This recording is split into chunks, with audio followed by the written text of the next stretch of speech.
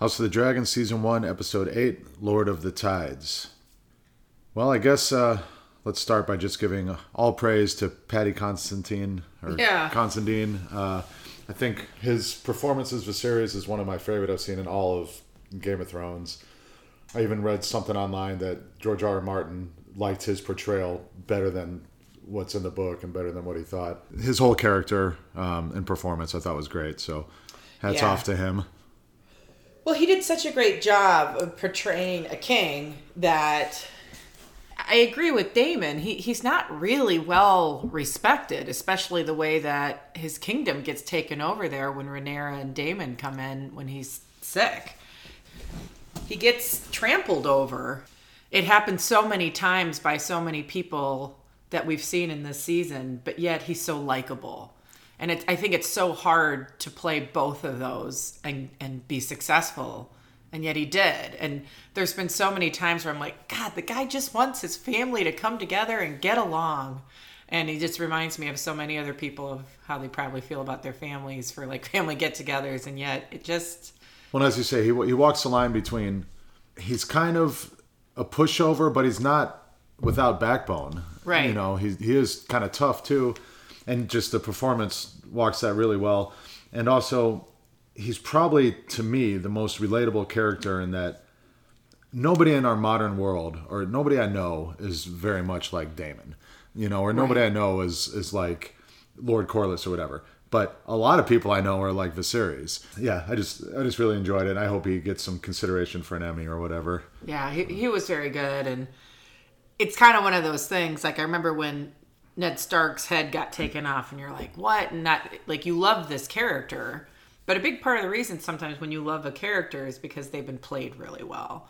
And so now knowing that he's passed in this episode and that we're not going to get any more of him, there's just that loss of like, oh man, we lost a really great character and an actor playing a character greatly. And one of the few natural deaths, well, aided along surely, but one of the few deaths of old age ish. Overall, this episode was a pretty mixed bag for me. How did you feel about it? Just your overall first impressions, without going into the story or anything. But did you feel positive or negative about it, or how do you like it compared to some of the other ones? I think I have to think about it more. We usually do our rankings in our longer ones. We're not going to do a ranking here, but this is the first time when, after watching it, I have some concerns, and there was some things that I didn't really like. I thought it was probably the weakest episode of the season while having some really good and powerful things in it.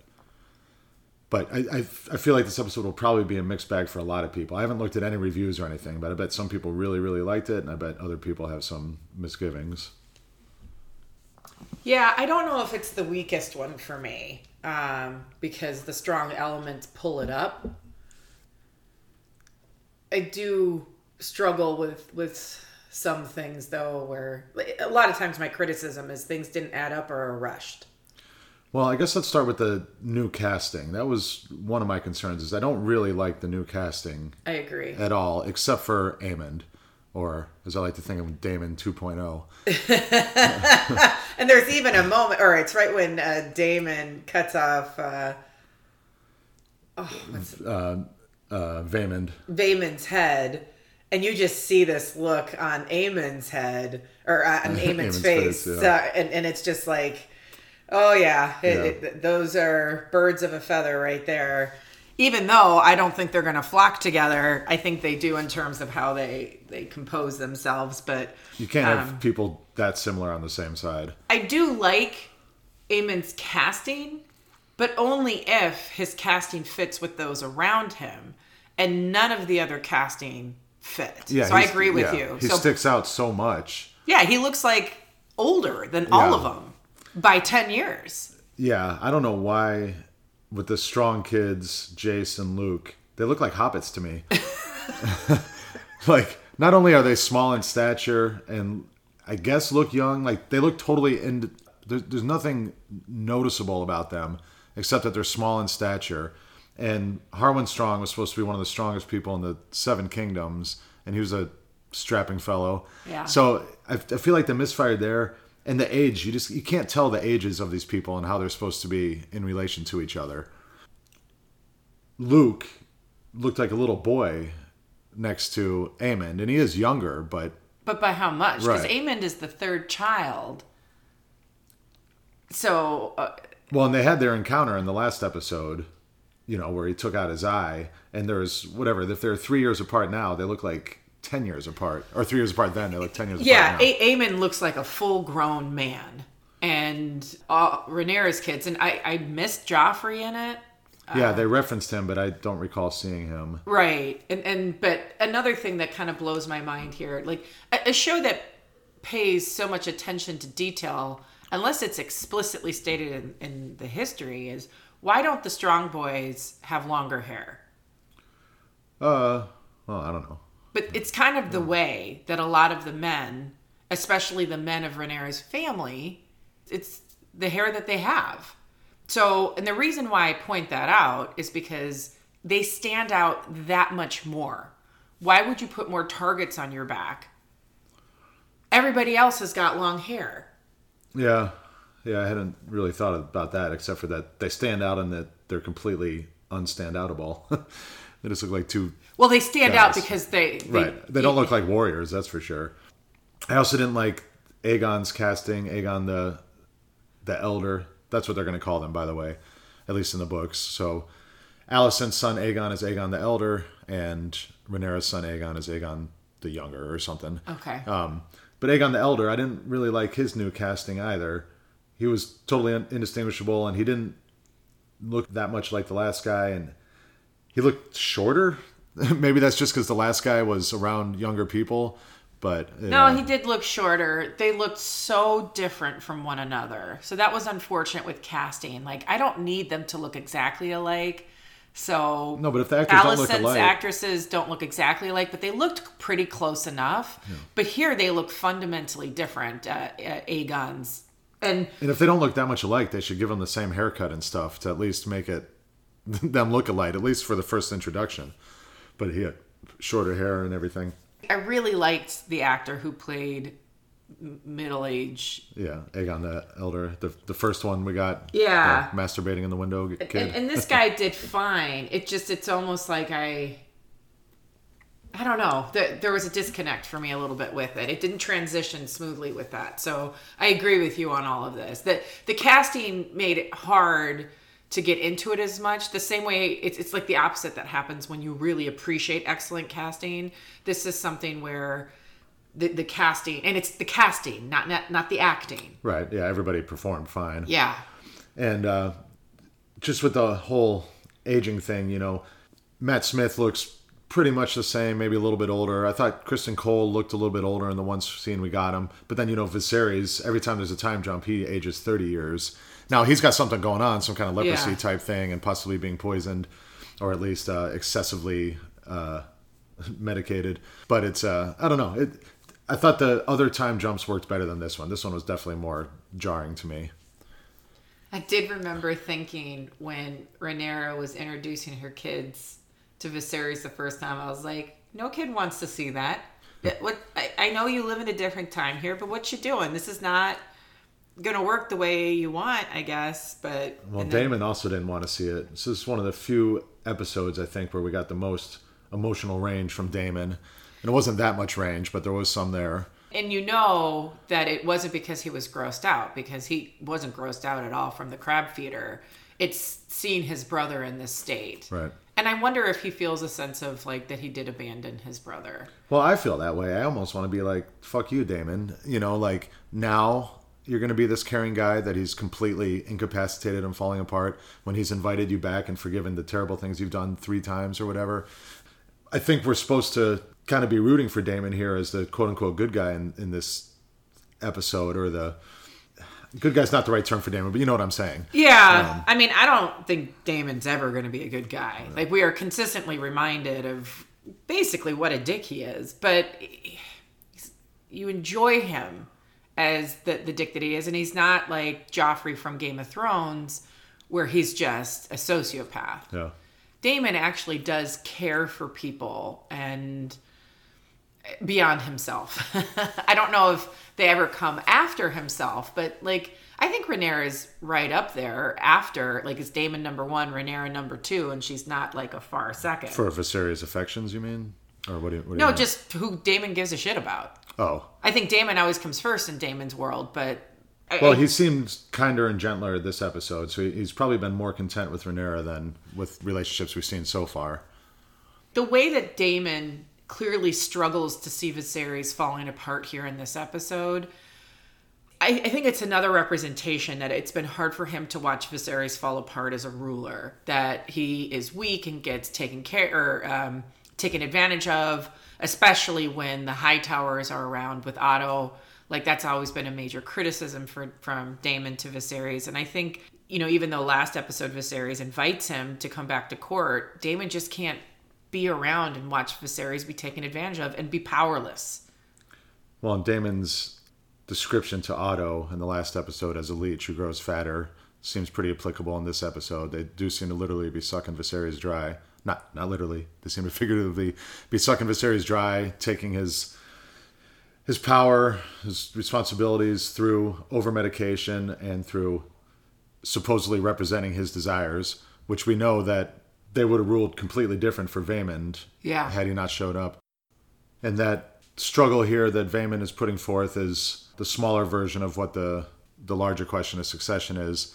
So had they ruled a different way, that would have implications for Rhaenyra's situation. So there's obviously parallels between what's happening at Driftmark and what's happening at King's Landing. Well, there was no way for Daemon to come forward and say this, or not Daemon, sorry, Vaemond, and make this claim without completely putting Rhaenyra in the lineage and Rhaenyra being queen. Like, all of that would have been decided with this. But there's no way he could have done it without saying that the kids were bastards. And so he would have had to commit technically treason at this point with the hopes that the Hightowers would rule in his favor. But they're already meeting behind closed doors at the literal small council table. So it just kind of shows... Right, he was already offering them the full Navy and support and sweetening the deal so that they were going to go with him.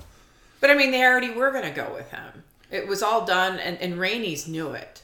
Yeah, so when Rhaenys is invited to speak, do you think she changed her mind on the spot when Viserys was holding court instead of Otto?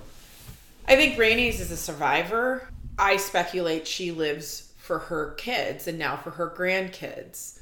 And so what she is trying to do is create a world in which her grandkids can have the best life. Like, that's what she's doing. So that's why she refuses to join with Rhaenyra when the winds were blowing a different way. But then when Viserys comes and it's very clear where the winds are blowing, at least in that moment, I think she didn't feel as scared to throw in her lot of where things go with that.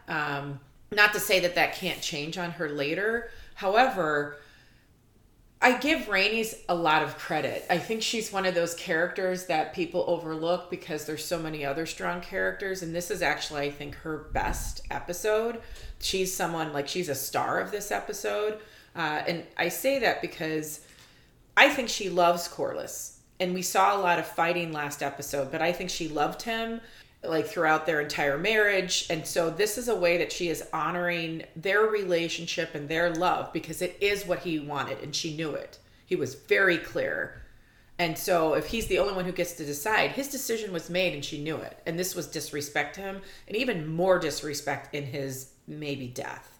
And so she wasn't going to do that if it wasn't going to throw her whole house under in terms of she thought the safety of her grandkids. But then I think she's a Targaryen. And what's happening here is going against, I think, some Targaryen interests because all these kids are Targaryen at the end of the day. It's whether or not they're Valyrian. Well, the Valyrian bloodline will apparently be diluted. Vaemond...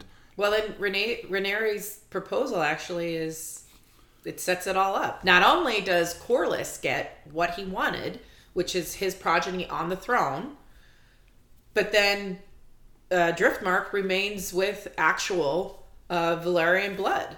So her proposal of both of those gives everybody what they want except for Vaemond. Yeah, and Rhaenyra, I do think she changed mind isn't the word, but she's quick on her feet. And like you said, when she saw... She's quick on her feet with marriage proposals when she's... the sharks smell blood. Sorry, I meant Rhaenys, if I said Rhaenyra. Rhaenys at court. I think she was going to say something different until Viserys showed up. So that's what I mean when she's quick on her feet. I think she wasn't going to contest anything. But it's not because she's against Rhaenyra. It's because she's for her grandkids. And I'm purposely saying that and not the house. Because technically she would go with Vaemond then. Right. Yeah, so Vaemond gets his head cut off. That does happen in the books. Vaemond is a cousin, not a brother, so it's not as... Okay. In the books, he's a cousin. And Daemon does cut his head off. Not like this, not in court, not from behind. We don't really know the details, but he basically, when Vaemond is making this problem, Daemon flies to wherever he is and fights him and kills him. Also, in the books, Viserys does have a bunch of people's tongues removed. So you asked me last episode if I thought any would happen, and I said no, he's gonna die. And I actually spent most of this episode being like, oh, I was right. And then when Vaemond, you could tell he was going completely off the rails there, even when Viserys had already shown up. And I was like, okay, well, I guess I was wrong. We are gonna get a tongue cutting, and then we didn't. So I was technically right. Nobody got a tongue cut out, and Viserys died. But I felt like it's fine the way they did it. Like they can only fit in so much, but I felt like they took away the only act that Viserys gives us that's truly following through with his threat. They implied that he would have done it if he could. He pulled his knife and everything. But it's like they had to have Vaemond go so far as to call Rhaenyra like a whore, Whereas in the books, old Viserys it's like some second cousins or something of Corlys that are complaining just like Vaemond did in this episode, and he has their tongues removed. Which in the book you like kind of are sad that he did that because it's like, oh God, this is terrible. But in the show, I wanted to see him follow through with something. So some of my misgivings about this episode, the way it was directed, and it didn't feel like the other episodes. It didn't feel like it flowed to me. Like I think if you watched all 8 in a row, this would stand out as just a weird episode. I could be wrong about that, but that was my first impression. But I think my biggest problem from a storytelling point of view is the stupid Song of Ice and Fire thing that we keep getting reminded of, which doesn't even come true because nobody unites the 7 kingdoms against the threat of the North, blah, blah, blah. But the way he messes up who he's talking to with Rhaenyra and Alicent is the same as when Kristen Cole spilled the beans preemptively. It's always favoring Alicent here. Yeah, and it's going to... They can do better than that. Like that's my biggest, I think, criticism of this episode is actually that scene. One, because I don't know if I'm just picky about this, and I'll own it. I still stand behind my pickiness. But sometimes these shows have a way of betraying the female characters, and that bothers me. Alicent is not that whimsical and flighty just in terms of being all good at the table there and holding Rhaenyra's hand. Like how she seemed to be really connecting and really forgiving. I'm sorry, after all of that, it doesn't happen that fast. But then when Viserys is clearly out of his mind and she knows it, that's her whole argument of why they've taken over. It's not completely a farce that he's struggling. And that she takes him at his word there, like as if she's like, "Oh, I understand." And right? What would it matter what he's babbling about? You see the switch back there. Yeah, that was not well set up and done, and it's a betrayal to her character. She deserves better. Yeah, and so does he, and so does the writers can do better than that. It's like, right? So she's gonna flip flop based on a drugged up man on his literal deathbed who's probably speaking nonsense, and it's like. She warmed up and now she's going to harden again. Even at the dinner, I kind of appreciated this. Like, even Otto was having fun. He's like clapping for the dancing and stuff. It's like they did try to portray that actually maybe this desperate plea from Viserys is going to work. But of course it's not going to. But I don't know. It just, all a little bit too fast and unconvincing. But yeah, just the convenience of that scene where she listened to him and... Again, it's like the Kristen Cole thing. It's like, come on, writers. You can do something better than some goofy miscommunication that sets everything into motion. I could have bought if everybody made an effort to give Viserys a nice meal, but not that there was like this faux friendship that like gets established. Like, well, that does happen in the books, to be fair. They do have a big dinner, and history records that there was kind gestures and speeches to each other. And then when Viserys goes to bed, Aemon does provoke the Strongs by saying what he said, like, you're so smart, you're so whatever, and you're so strong. So that is straight out of the book. He is gonna be trouble. Yeah. Like, I'm almost a little uncomfortable because we're calling him Daemon 2.0. But here's the thing. Daemon, we see in the first episode, kindness, when he helps Rhaenyra at her mother's funeral and how sad it all is. We see some kindness again from him here. There are moments where he truly does have that Jaime Lannister-esque kind of portrayal where you love him and hate him at the same time.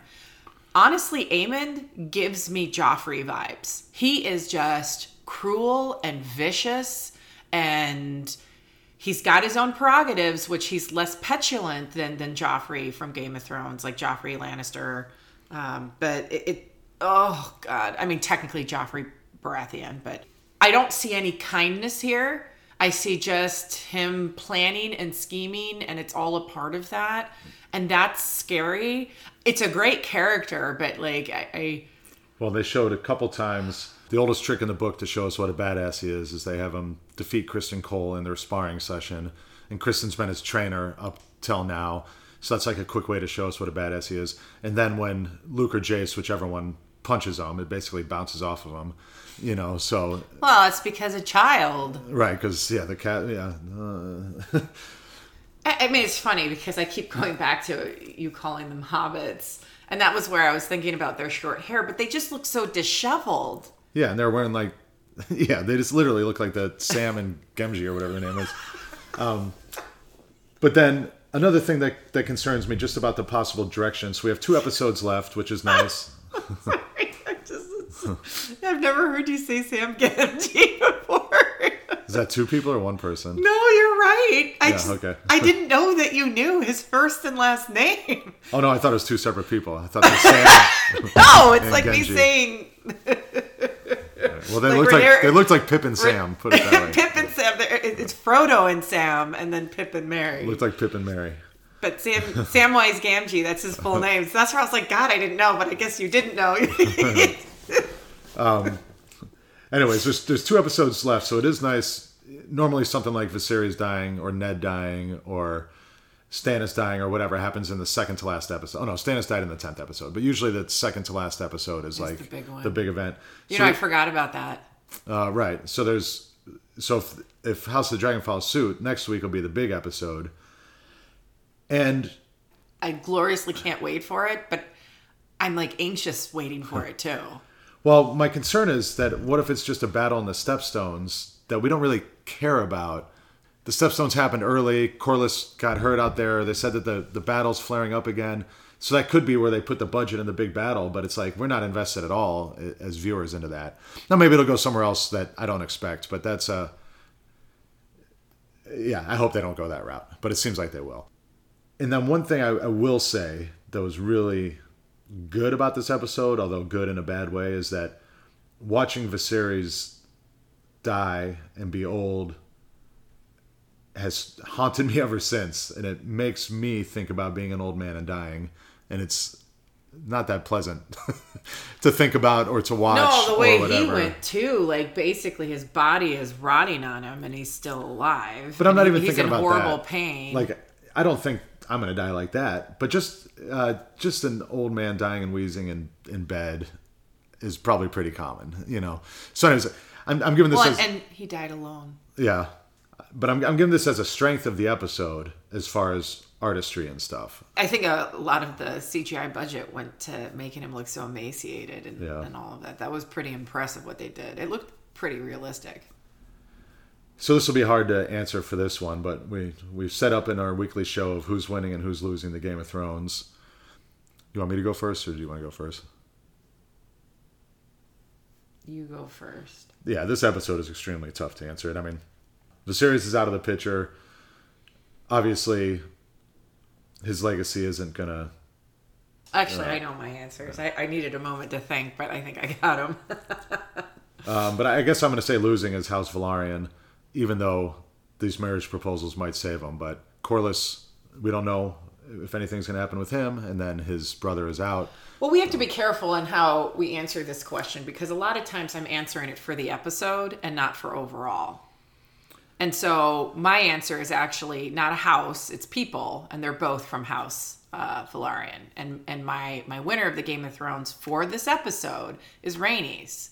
She played well. She did not have a good hand to start with, and she played well with holding back and then pulling that ace out of her pocket at the last moment when it really mattered, and she called it well. And technically, the way things are lined up right now, it's a good move. Yeah. So for the episode, she's my winner, and the loser is Vaemond, Velaryon. Yeah. What a very big overstep.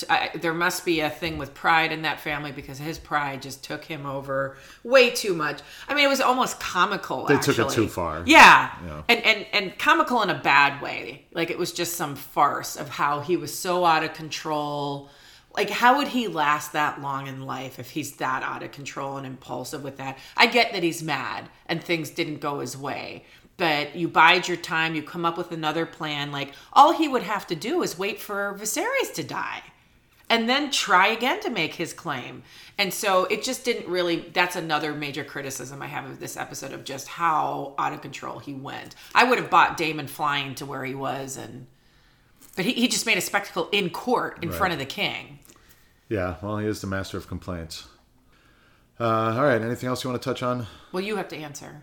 Oh, I think I'll go with what you said. I mean, I said everybody, Velaryon, you heard it here. Yeah. No, I mean, Vaemon's the clear loser. If we have to go with people who are still alive, I'm going to say the loser. No, I don't think we have to go with people who are still alive. Right. Like, just because I don't think anyone outmaneuvered or outperformed. They tried and it didn't happen, but it wasn't like a huge loss from Rhaenyra's side, or the Greens and the Blacks. They're kind of a wash. I mean, I'm tempted to say the winner. It's a stupid answer, but it's just so hard with this episode, is Aemond, just because we now have one of the baddest characters in the show who we didn't know of until last episode. So he didn't obviously win anything. This is the way he is, but us as viewers... Well, he won in the time jump by becoming a total badass and not being hindered by being myopic. Yeah. So he's the time jump winner of the week. Well, one thing that is of note that I think we should say is Rhaenyra and Daemon have 2 children and a third on the way. I don't know if there's any way to work around it, but even if there was a way for, like, Jace and Luke to step aside, and Joffrey to all step aside, there's no contention at all about hers and Daemon's kids. So there still could be an actual line of succession that doesn't include the Greens at all here. Yeah, that's true. Yeah, Rhaenyra, now that she's going to have a true-born son with a husband who's a Targaryen. Like, they're following all the rules here. It basically doesn't matter that she has a bunch of bastards. Right. I mean, and she would have to... I mean, they would have to do something of like, even though this is slanderous and ridiculous, we will do this for the betterment of the realm. But everybody better, shut the fuck up. Yeah. And then they just give, I guess since, oh God, what are their, Jason, what again? Luke. They're the 2 easiest names to remember. Yeah, my brain just is not working here. But so Luke is the one who's supposed to, in line after... He's the younger one. So he's the one who gets Driftmark. And Jace is in line for the Iron Throne. And so, but here, like, Luke or Jace will stay with Driftmark. That's a great thing for him. He would still be on the small council. They could make Luke they could make Luke Hand. Oh, you mean if they legitimize Daemon and Rhaenyra's... Right, and I know that it would be really awful, but what I'm trying to say here, though, is there are plenty of other contenders. Could create another civil war within just the Rhaenyra family. Yeah, technically, or she raises her kids and doesn't pit them against each other, and this actually happens, and just be like, look, this might be safer for everybody if we do this, but you will, like, everybody still gets to be a part of court and a big part here. Like, I just see a potential solution, and I have a feeling it will never be realized. One last thing, we do see a scene in the beginning where Luke is learning High Valyrian. He is trying to be a good king and do his duty. Was that Luke or Jace? I think that was Jace. Jace is the older one. No. It was oh, shit. It's Jace. Sorry. It's the eldest one. The one who's going to succeed Rhaenyra. Yeah. And he is learning, and he's not doing it in a petulant way. He's doing it, and he's saying, I need to learn this to be a good ruler. And she's saying, you got time. But then she also says, unless you plan to take out your own mom. Yeah. But I think I really hope that she says that in jest here. Yeah. Then that's juxtaposed to Aegon, who is just... doesn't want any of that. And Alicent basically says, you're no son of mine. Yeah. I wonder if that's foreshadowing at all, but I don't know. Well, she disowns him. What claim does she have to anything? I wonder if it's more if she disowns other things that she's been on this track for a long time. So the same way what happens when Viserys dies, what happens when Otto dies, where does Alicent fall with things? Oh, she also got really religious. She found God. Oh, yeah. Well, we'll save all this for our deep dive. All right, and then just to our listeners, if you like the show, consider rating and reviewing. That helps people find it. Thanks for listening. We'll do our deep dive in a few days.